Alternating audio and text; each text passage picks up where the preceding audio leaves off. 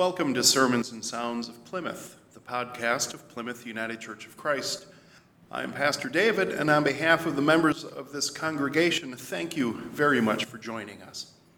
May God bless you through these words, and may you know God's love through them. Now, the podcast. Our Old Testament lesson is from Genesis chapter 9. Then God said to Noah and to his sons with him, "As for me, I am establishing my covenant with you and your descendants after you, and with every living creature that is with you, the birds, the domestic animals, and every animal of the earth with you, as many as came out of the ark. I establish my covenant with you that never again shall all flesh be cut off by the waters of a flood, and never again shall there be a flood to destroy the earth." God said, "This is the sign of the covenant that I make between me and you and every living creature that is with you. For all future generations, I have set my bow in the clouds, and it shall be a sign of the covenant between me and the earth. When I bring clouds over the earth, and the bow is seen in the clouds, I will remember my covenant that is between me and you and every living creature of all flesh. And the waters shall never again become a flood to destroy all flesh. When the bow is in the clouds, I will see it and remember the everlasting covenant between God and every living creature of all flesh that is on the earth." God said to Noah, "This is the sign of the covenant that I have established between me and all flesh that is on earth." We were talking about transformation, and my pulpit got transformed this morning when it lost a wheel. So it's a little wobbly. I'm trying not to lean on it, make it do anything, but here we are. Our gospel lesson is from Gospel of Mark.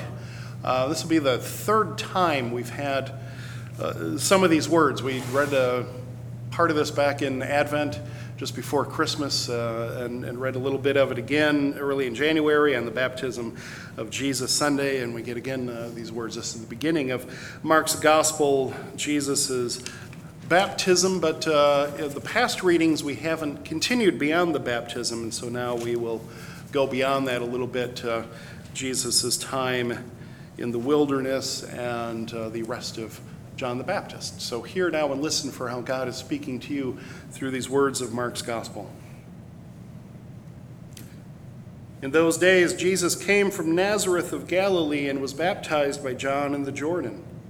And just as he was coming up out of the water, he saw the heavens torn apart and the Spirit descending like a dove on him. And a voice came from heaven, "You are my Son, the Beloved. With you I am very pleased."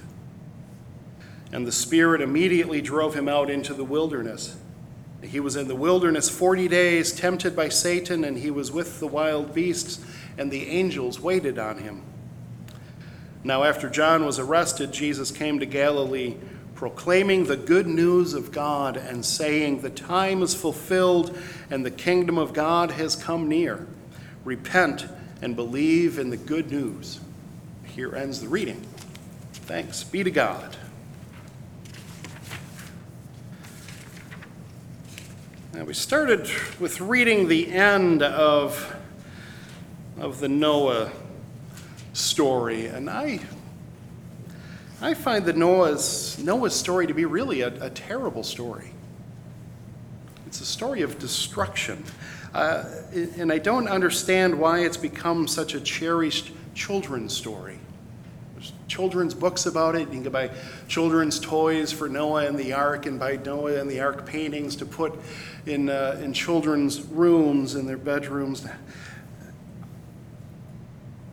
And it is, I mean, as we kind of read the part that we read here, it is the story of God saving some lives, animals, Noah's family.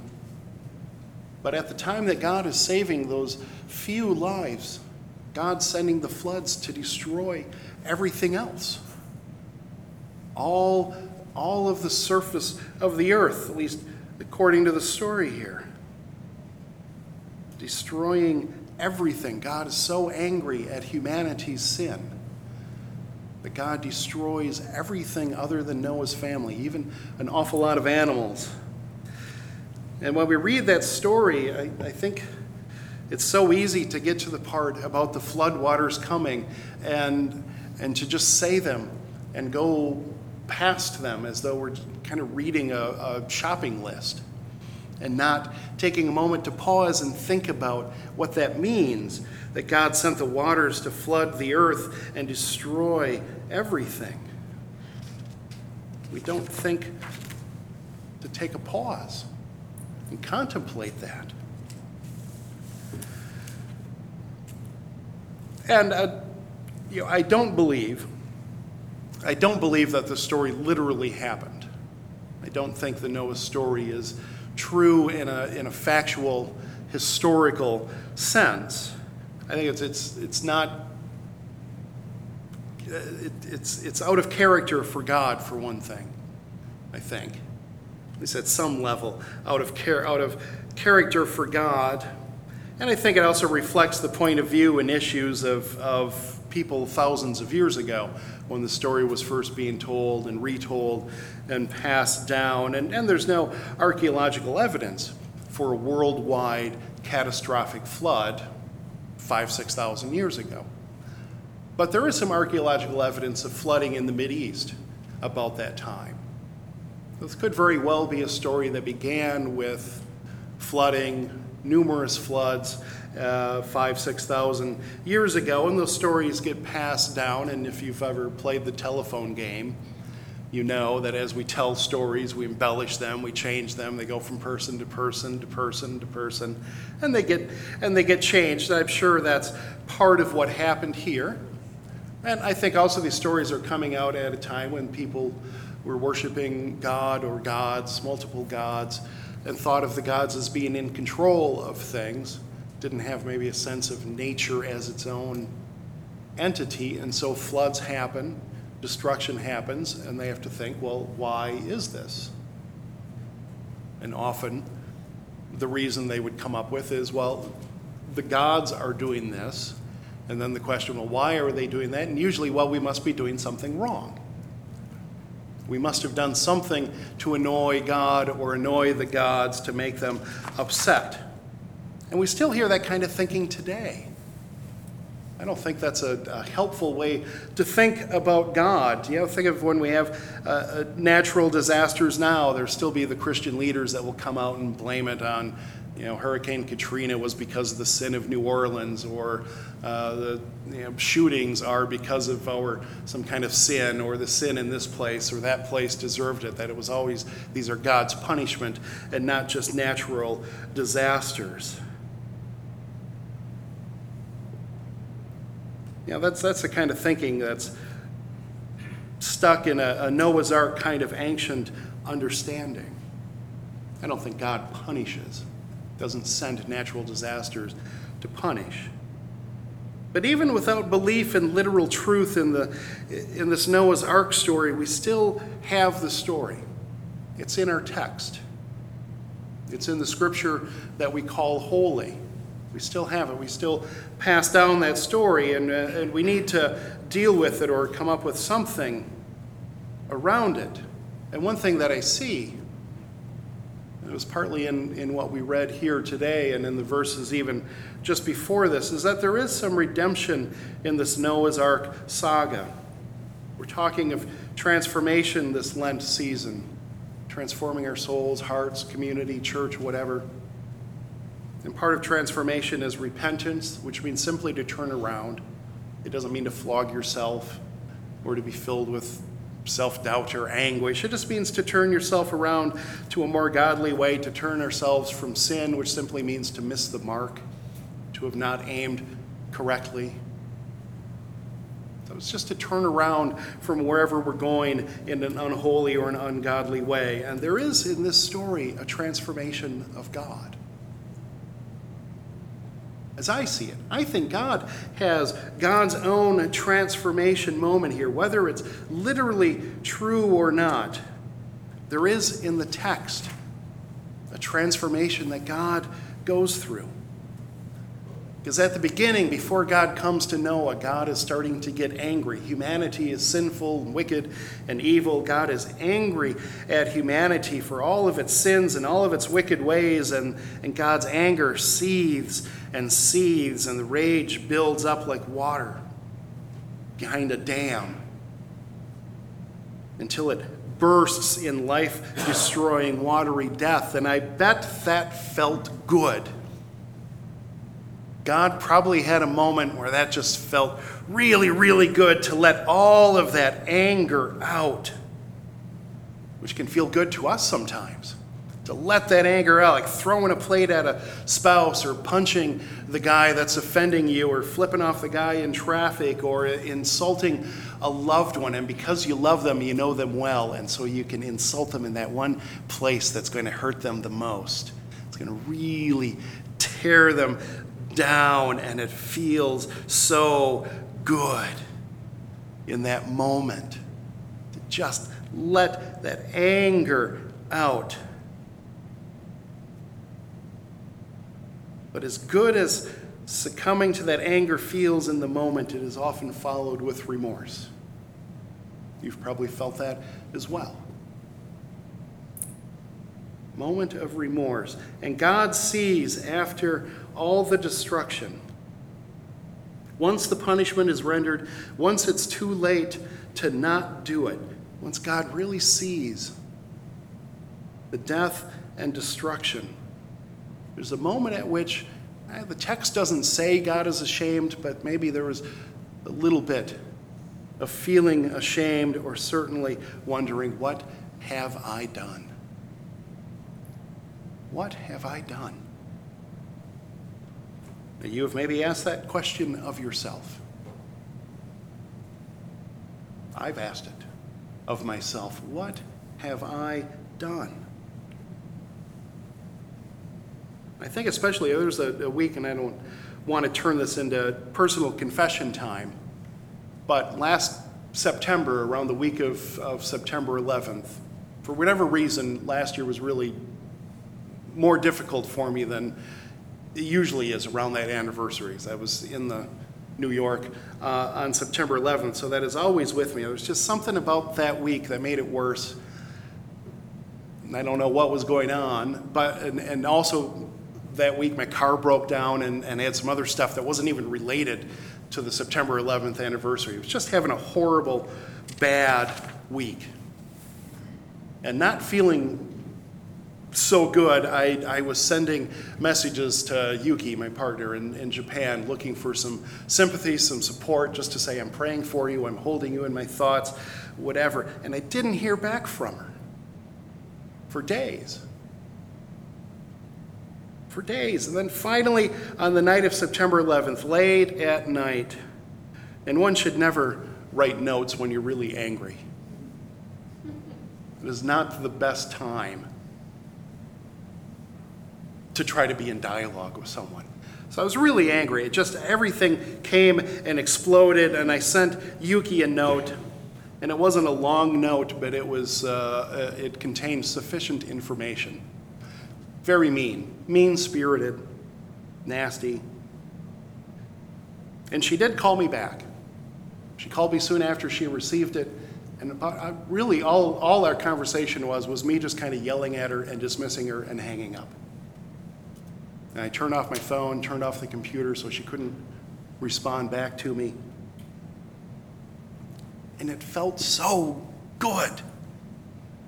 So just in that moment of anger, and I was so justified in everything I said. I was so right in everything I did because she was the miserable, sinful, evil, wicked people, and I was the righteous, perfect God who was being insulted, was having indignities heaped upon me, and I totally won. I won in that moment. I was so triumphant, so proud of myself. I had won. But if you've been there, you know you don't win. You don't win. That is not a win. And when I woke up the next day and I turned my electronics back on, I had some emails from her. And by rights of my rage, her emails should have been full of apology and contrition. by rights of my rage. That's what it should have been. But they weren't filled with that. They were filled with her story, of her struggles as well that week, things that had gone on in her life. They were actually very compassionate, way more compassionate than I deserved. And I saw that she was not being the unsupportive, intentionally hurtful, wicked enemy of all that is good. That was me. I was the one being that. And I've done things in my past. I've been a person at times I'm not proud of. I don't think any of us escape those moments of failure. That's just part of being a human. And the gift and the beauty of grace and love is that they don't come to us because we're perfect, and they don't wait to come to us until we're perfect. We have them because we're faulty human beings that make mistakes, that do things we know we shouldn't, but we do them anyway. That's the gift of grace and God's love, that it comes to us anyway. So that night, I don't know that I've ever been a more horrible person than I was that night. I look back at my life and I think that was probably my lowest point that evening. And the irony is that it felt so right at the time. I felt so justified at the time. I don't think I've ever been that mean or unreasonable. And I looked upon the destruction I had wrought that next morning after I got the notes from Yuki. I looked at the destruction that I wrought and I thought, my God, what have I done? What have I done? And I was transformed. There was a moment of transformation in the repentance, realizing just what a jerk I had been. And I think there is also in this Noah's Ark story a moment that God repents. God looks upon what God had created out of love, the world and everything on it, all created out of love and then destroyed in anger. And God says, never again. I will never do this again. And creates that covenant with Noah and with the rest of humanity and with all living things, not to do that again.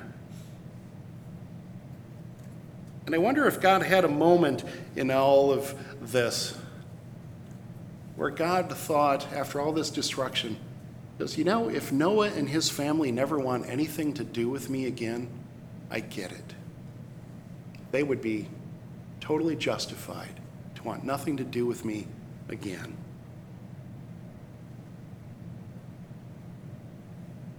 And there's also another transformation that we see between the Genesis and the gospel. Another transformation that takes place in the biblical epic about the use of water. The use of water, which is essential for life, at least for life here on earth. Water out of which our ancestors billions of years ago crawled onto land for the first time. We have water used here. God sees humanity's sinfulness and uses water to kill all but a few of them and billions of animals in collateral damage, cleansing the earth of evil. But of course, it didn't cleanse the earth of evil because Noah and his family are still human beings. They still make mistakes. That kind of destructive power doesn't work. There is no power in violence. And so God makes a new kind of cleansing by water, not to destroy life, but to grant life. Baptism. The waters of baptism were flooded not by the suffocating power of water, but flooded with grace and love, cleaned by the water. God says, I'm not going to wipe you out. I'm going to clean you of your guilt, your shame, whatever. I'm going to clean you. God, who had stood at a distance and tried to destroy everything, now comes to us as Jesus. Comes to us as Jesus. Comes into our brokenness, into our pain. Came as Jesus was tempted, understands temptation, knows our human lot, came to live our story, to hear our story with a tender heart and with a tender hand, reaching out with cleansing waters on them to touch our forehead and say, "You are my beloved. You are my beloved just as you are." No more floods, no more destruction, just this covenant of the rainbow, this covenant of baptism, of hope and life, and the transforming power of love. Amen. And that is the good news for this day and for all days. Thank you again for listening to the Sermons and Sounds of Plymouth podcast. If you are in the Eau Claire area, we especially invite you to join us for worship on Sunday mornings at 10:30 a.m.